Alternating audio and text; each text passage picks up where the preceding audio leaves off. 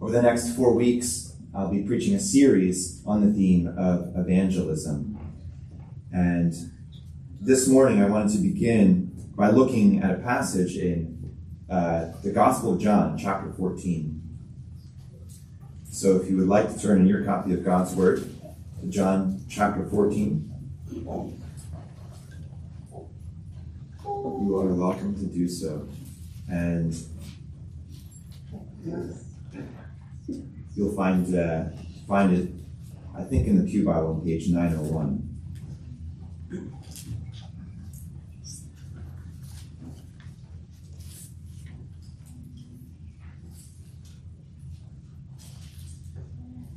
But before we begin, let me ask and pray and ask for the Lord's blessing on His Word.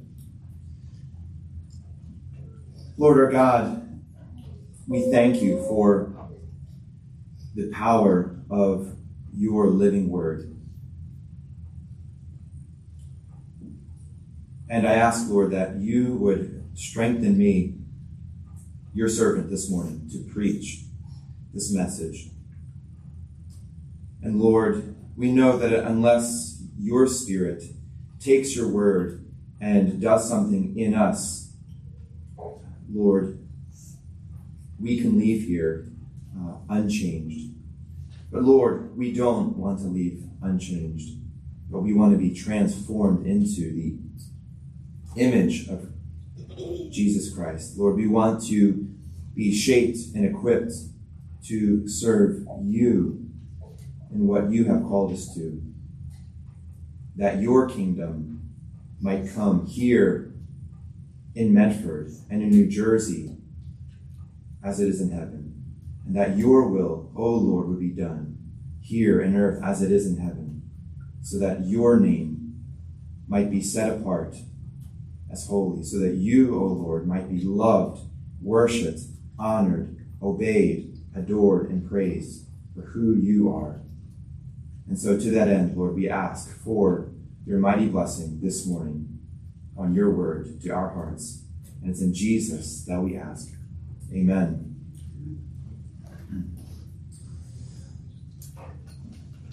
So John chapter 14, beginning at verse 12 and going through verse 14. Hear now God's holy, inspired, and inerrant word. Truly, truly, I say to you, whoever believes in me will also do the works that I do, and greater works than these will he do, because I am going to the Father. Whatever you ask in my name, this I will do, that the Father may be glorified in the Son. If you ask me anything in my name, I will do it. Now, this is a very remarkable passage in the Scripture. Jesus, you might know, is in the upper room with his disciples in chapter 14, 15, and 16. Theologians call it his upper room discourse. But he's with his disciples. It's the night that he's going to be betrayed. And he's speaking to them the things that are important for them to remember as he's about to leave them. And it's in this context that he says these astonishing words. Now, I remember reading this passage some years ago, maybe 8 or 9 years ago, and thinking, wow, these are some remarkable statements. I'm not sure what Jesus means here, but he probably doesn't mean what I think he means, and I just sort of passed over it. But this passage, as the passage has opened up, it has been a very powerful passage in my own life. And so I want to share this word, proclaim this word to you. So as we walk through this passage, we're going to look at this in 3 parts. First, we're going to ask, what are the greater works that Jesus is speaking about here? Secondly, why will we do greater works? Why will you do greater works? And thirdly, how will you do greater works? So what are the greater works? Why will we do greater works? And how will we do greater works? So first, what are the greater works that Jesus is speaking about?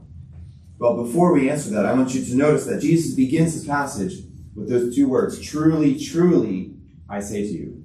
Now, whenever Jesus says truly, truly, he's drawing particular attention to it. And was there anything that Jesus ever said that wasn't true? No. But Hebrews, to bring the Hebrew language, to bring attention to a certain statement, would use repetition. So when Jesus said, truly, truly, I say to you, he was saying, listen up. This is something very important I want you to understand. And secondly, when he said truly, truly, it was always followed by something that would be unexpected or arresting or even hard to believe. So Jesus begins, truly, truly, I say to you. But I also, to understand just how remarkable these words are, we have to understand the context. Now think about the life of Jesus. And if you read through the Gospel of John, John records these miracles or works of Jesus. And he refers to them as signs, beginning in verse 2. Beginning in chapter 2. Jesus turns water, 6 large jars of water into wine. Then you move over to chapter 4, and an official's son is sick and ill, even moving towards death. And Jesus speaks a word from a distance, from another town, and instantly the boy is healed. Then you move over to chapter 5, and you've got a man who's lame at the pool by Bethesda, and Jesus heals him. And then you go to chapter 6, and you have the thousands, 5,000 fed from 5 loaves and 2 fish.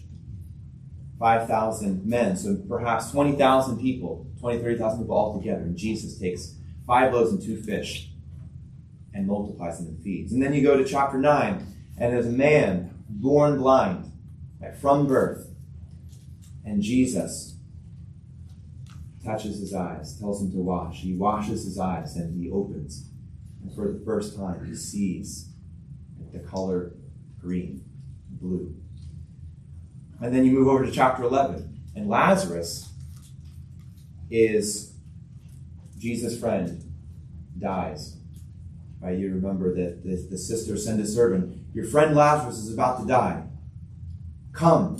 And so Jesus stays for a couple more days. And when he gets there, Lazarus has been dead for 4 days. And then Jesus stands at Lazarus' tomb. He says, Lazarus, come forth. And Lazarus, in that tomb for 4 days, walks out. Now, it's been just weeks, probably weeks since the raising of Lazarus, that Jesus is in Jerusalem with his disciples there. And they're up in the upper room. And we're actually told by John a couple of chapters earlier, in chapter 12, that many of the crowds who were in Jerusalem, who were going out to see Jesus, went out to see Jesus and to see Lazarus because he was with them, to see this man that had been raised from the dead. And so Jerusalem is all abuzz with this news. Right? Whoever brought a man from the dead back to life. Right? Dead not for a couple of hours, but for 4 days. So it's in that context that Jesus is sitting with his disciples, and he says to them, truly, truly, I say to you, whoever believes in me will not only do the works that I do, but greater works than these he will do. Now, Jesus was involved in the works of ministry to people. And he poured out his life for 3 years, night and day, ministering to people for the sake of the kingdom. And he says, you will not only do, minister for me, but you will do greater works than the ones you've seen me doing. Now, what could possibly be greater than bringing a man who's been lying, decomposing in a coffin for 4 days, back from the dead?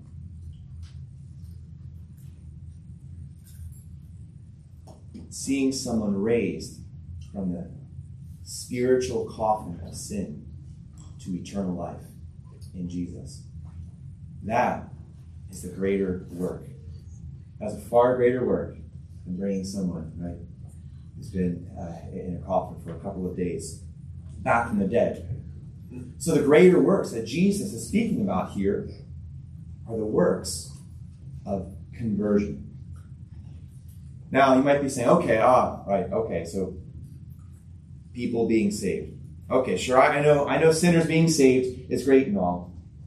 But if only my Uncle Joe or Aunt Mary, who died of cancer, could be brought back, that would be a miracle. But I want you to have perspective. You need perspective here. Let me ask you a question. Did Lazarus, after Jesus brought him back, did he go back into the tomb? Yes. He went back into the tomb. But because he was raised spiritually by the power of Jesus Christ, on the last day when the trumpet sounds, Lazarus is going to come forth from that grave in resurrection glory to live with and praise Jesus for all eternity with all of God's people. See, if God healed Uncle Joe or Aunt Mary and gives them 10 more years of life, right, that is a kindness and a mercy of God. But if Uncle Joe or Aunt Mary is still dead in their sins, that miracle eternally, right, ultimately does nothing good except increase the judgment of God on the day, right, on the last day. The greater work is the raising of people who are dead in their sin to spiritual life through Jesus. And so Jesus says, whoever believes in me will do the works of conversion. And I want you to notice here as well that Jesus says, whoever believes in him. Now, I want to ask you this morning. Now, he's not speaking just about the apostles, but he says to them, the one believing in me, whoever believes in me, will not only do the works that you see me do, but greater works than these he will do. Now,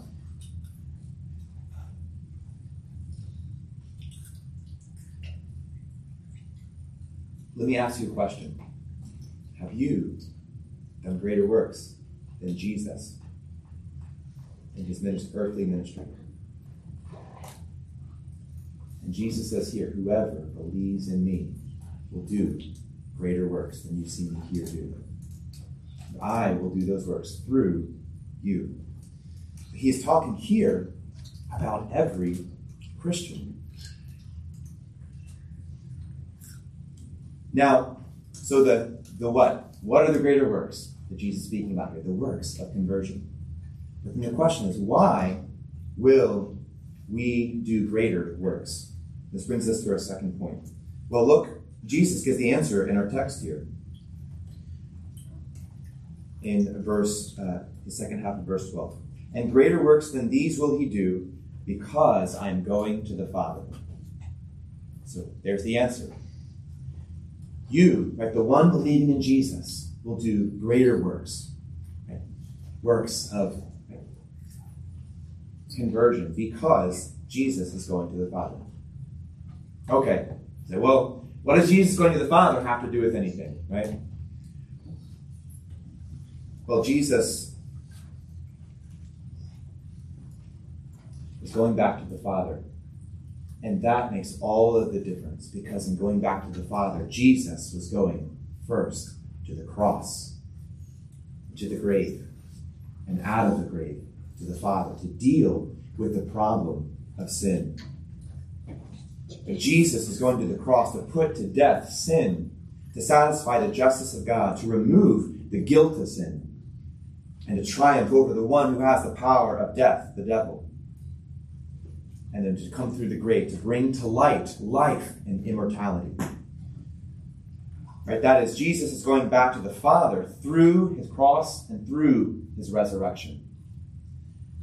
And that makes all the difference. Because the heart of the problem is the problem of the heart.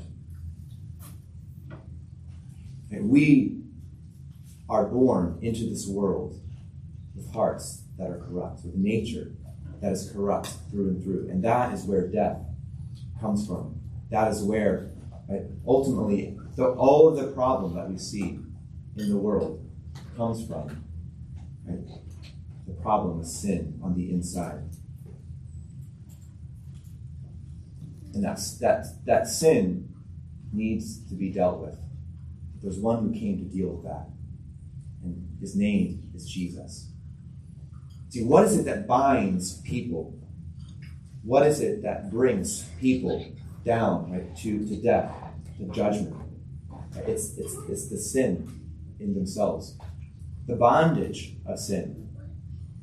How can we be delivered from the bitterness in us that holds us captive? How can we be delivered from the envy and the jealousy that holds us captive? How can we be delivered from the fear and unbelief that holds us captive? How can we be delivered from the lust, the anger, addiction that holds us captive? The heart of the problem is the problem of the heart. But Jesus, right, the only one with a truly pure heart, the one man went to that cross, and he who had no sin became sin to put to death sin in his body and to bring forth new life out of the grave. And Jesus, the Father promised in Ezekiel 36, I'll take the heart of stone out of you and give you a living heart, a new heart. And Jesus produces that in his cross. Because I'm going back to the Father, you will do greater works than you've seen me do. Because he's going to the cross and through the grave. But then he's going to ascend to the Father and send forth the Holy Spirit. In John chapter 16, a little later, Jesus explains to the disciples in verse 8. He says, you are sad. I know you're sad because I'm telling you you're going away. No, Jesus, but you're the Messiah. Aren't you the Son of God? What are we going to do without you here by our side? He says, I know sorrow has filled your heart, but I tell you it's better that I go away. Because if I go, right, it is to your advantage that I go away. For if I do not go away, the Helper will not come to you. But if I go, I will send him to you. And when he comes, he will convict the world concerning sin, righteousness, and judgment. So what does Jesus going back to the Father have to do with you, the believer, doing greater works than Jesus did in his earthly ministry? He says, I'm going to go to the cross and to the grave, but I'm going to go back to the Father and send the Holy Spirit. And when the Spirit is in the world, he will take the power that I produce in my cross, and he will convict the hearts. He will open the eyes to see what true righteousness from above looks like. He will open the eyes to see the awesome majesty and glory and judgment of God. His eyes will be open to see the glory of salvation as it is in Jesus Christ.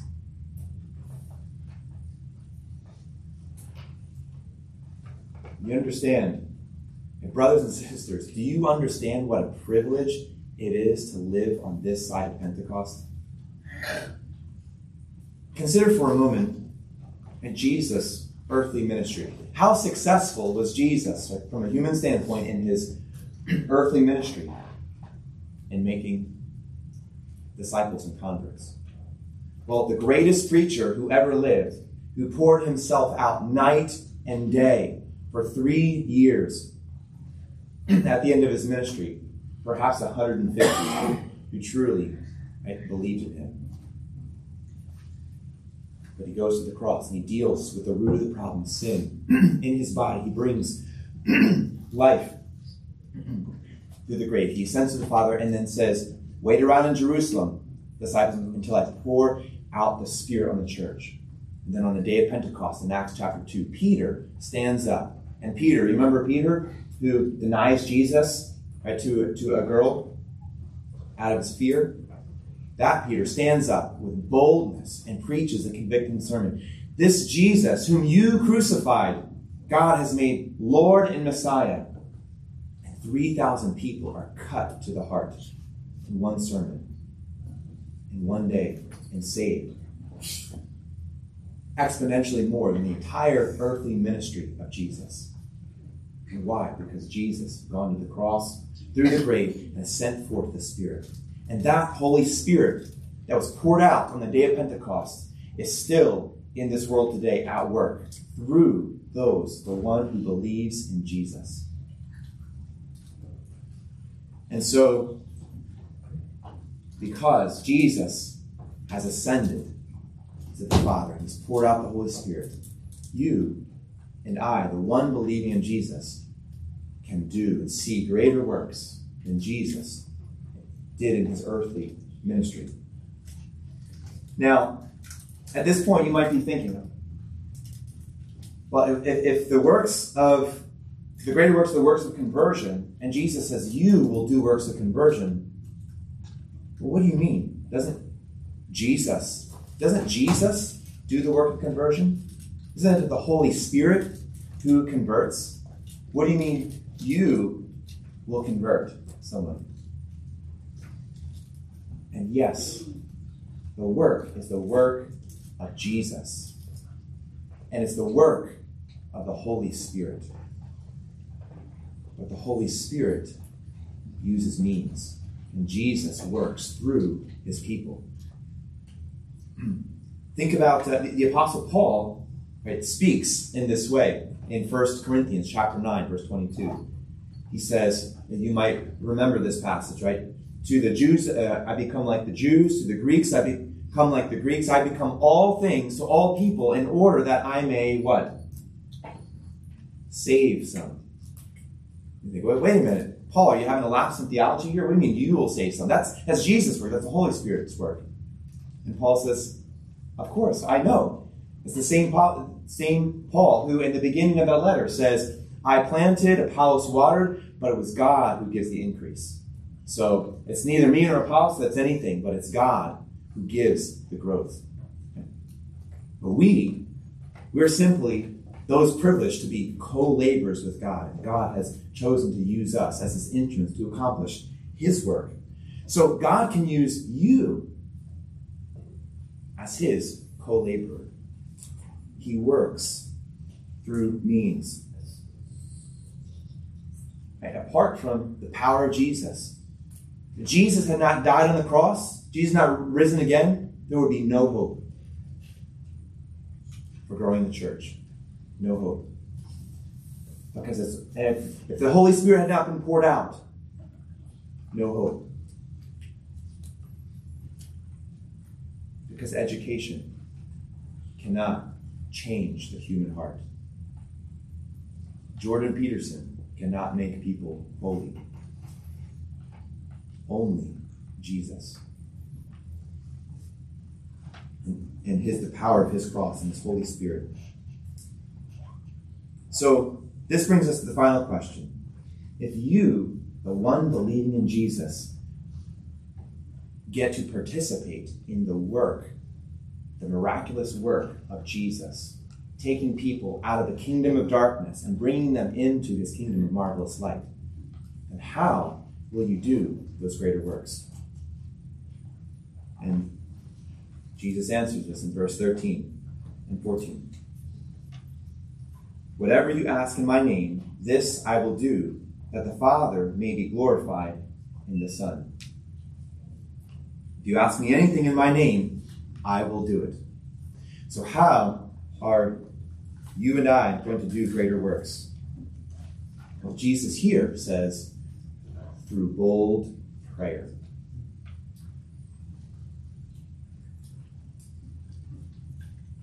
Jesus said, I'm going to the Father, so you will participate in the greater works that I came to do. For you, it's an impossible task. But ask the Father in my name, and I will do it. You will see those greater works. Now, these are astonishing statements here. Whatever you ask in my name, this I will do, that the Father may be glorified in the Son. If you ask me anything in my name, I will do it. I remember years ago glossing over those, thinking, it sounds too good to be true. I don't know what he means, but it doesn't mean what I think he means, and I passed over it. Well, what does Jesus mean here? Well, first, let's talk about what Jesus does not mean. Is Jesus saying, I'm driving down the highway in my 20-year-old Honda with 320,000 miles, and I see that BMW driving down, and I think, wow, that's sweet. God, give me a new BMW in Jesus' name. And I can expect to have that BMW next week, right? No. That's not what Jesus is saying. You go to a restaurant, and the owner comes and says, welcome to my restaurant. I'm glad to have you here. If you need anything, just ask. You say, well, actually, the carpets in my home are kind of wearing thin. Would you send someone to have them replaced? And he looks at, what are you talking about? Well, he said, if I need anything, he says, I'm talking about my business. And here, Jesus is talking about his kingdom. If you need anything with respect to the coming of my kingdom, ask. That's what Jesus teaches us to pray in the Lord's Prayer. Lord, let your kingdom come, and your will be done here on earth as it is in heaven. Now, when does the kingdom come?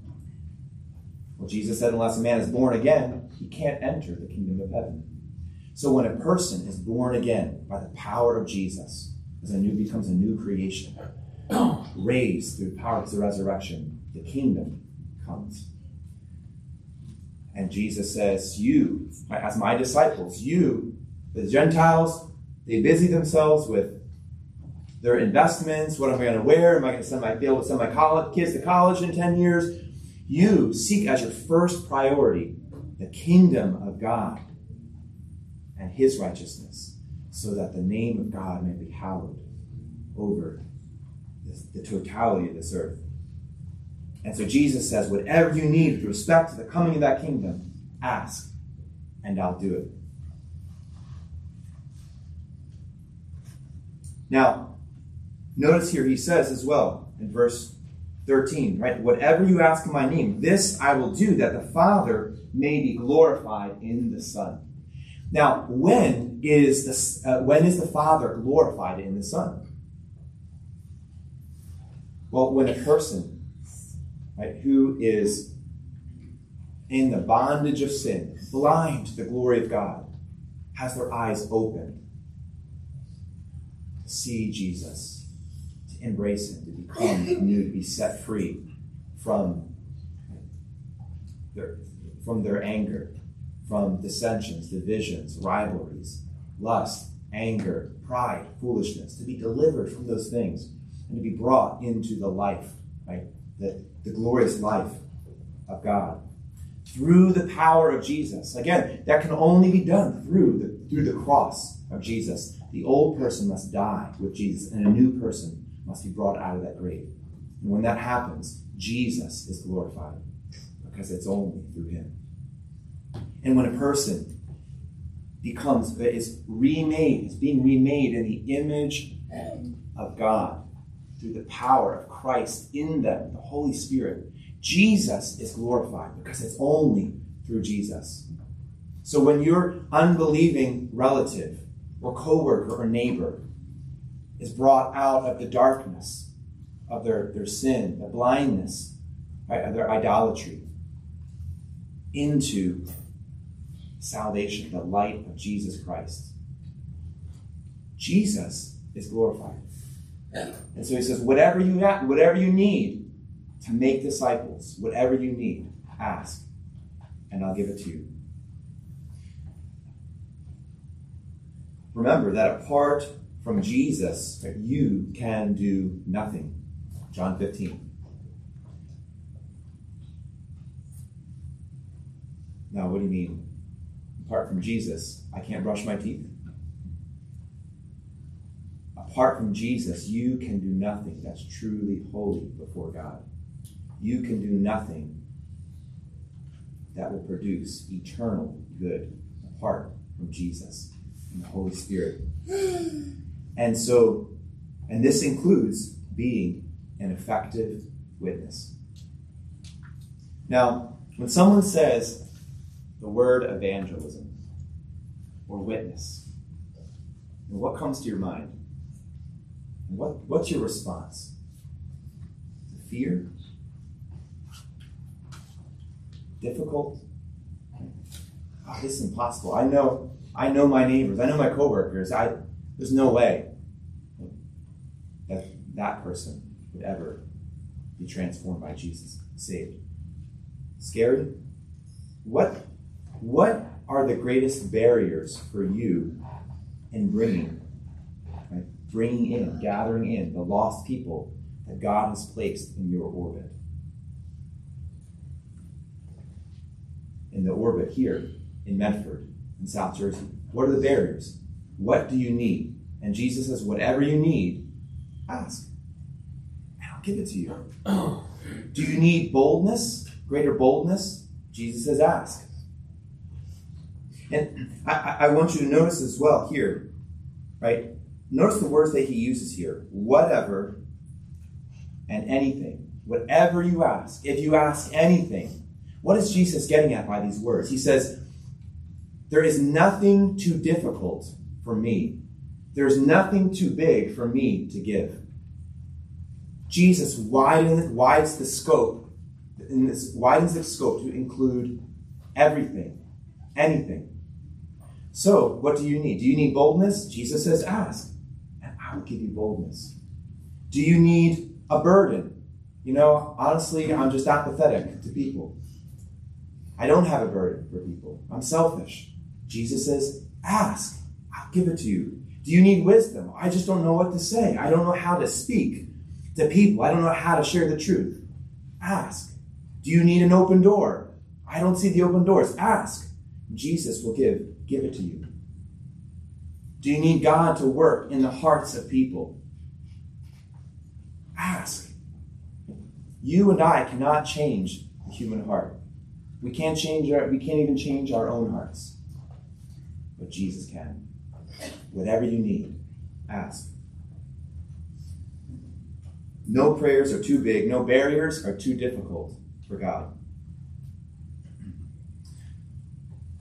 So Jesus says, how are you going to do these greater works? Through bold prayer. Pray boldly. And secondly, pray believing. Pray believing. Notice here that Jesus repeats himself. Look, whatever you ask in my name, this I will do, that the Father may be glorified in the Son. And he says it again. Okay, if you didn't hear me, let me say it again. If you ask me anything in my name, I'll give it to you. Now, why does Jesus repeat himself? Because he knows our tendency towards unbelief. Parents, when you go away for some time and you leave your kids at home and you have some responsibilities for them to do, right, you tell them, okay, make sure you take out the trash on Tuesday.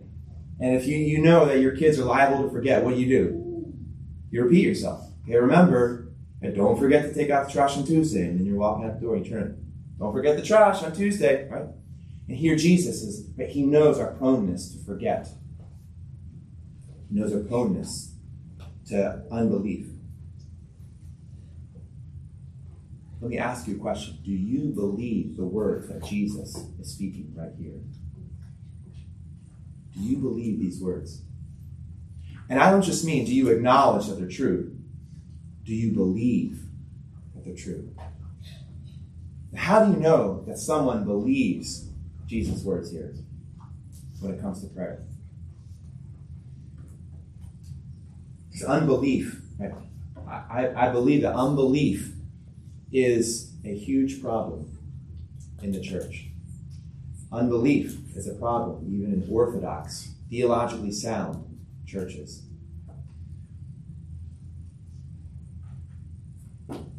How often and fervently do you pray for these things? Your fervency in prayer is a sign of belief. Think about it. When you go to knock on your neighbor's door, maybe you run out of eggs and you need something for the recipe, you knock on the door. You don't see a car in the driveway, and you knock on the door, you don't hear anything, and you kind of suspect, well, probably no one's home, but it's worth a shot. And you knock on the door, no answer, what do? You leave and you go. But you see a car in there, and you saw your neighbor in the kitchen passing through the window. You know that somebody's in there. You knock, and you need those eggs. Right? What are you going to do? You're going to keep knocking and keep knocking because you know that someone is in there. And when you believe Jesus' words here, right, whatever you need, ask, and I'll give it to you. You'll pray the fervency, and you'll keep praying. Lord, give it to us. Give me boldness. Give me compassion. Give me a heart. Give me a burden for people. Give me wisdom. Give me open doors at work. Pray fervently and ask until you see it, because you know Jesus has spoken, and you believe that his word is true. Now, we are currently in a time with a lot of darkness. We see it all around us. Fighting, warfare, unbelief, perversion, bondage to sin, addiction. Surrounded, right, by much darkness. But Jesus has given us a task. He said, I want you to go and make disciples of all the nations. And that includes New Jersey. That includes Southside. That includes Medford, Mount Laurel, Marlton. Jesus produced the power to produce souls in holiness, conversion, and sanctification in his body on the cross. And then he went to the Father and sent the Spirit. And he said, now, you're going to be my means. And I'm going to bring forth my kingdom here on earth as it is in heaven. He says, you are going to do it. You're going to be my means. Seems like an impossible task, but Jesus has the power to do it through us. And so he tells his disciples here, right, you will do even greater works than you've seen in my earthly ministry. Because I'm going to the Father.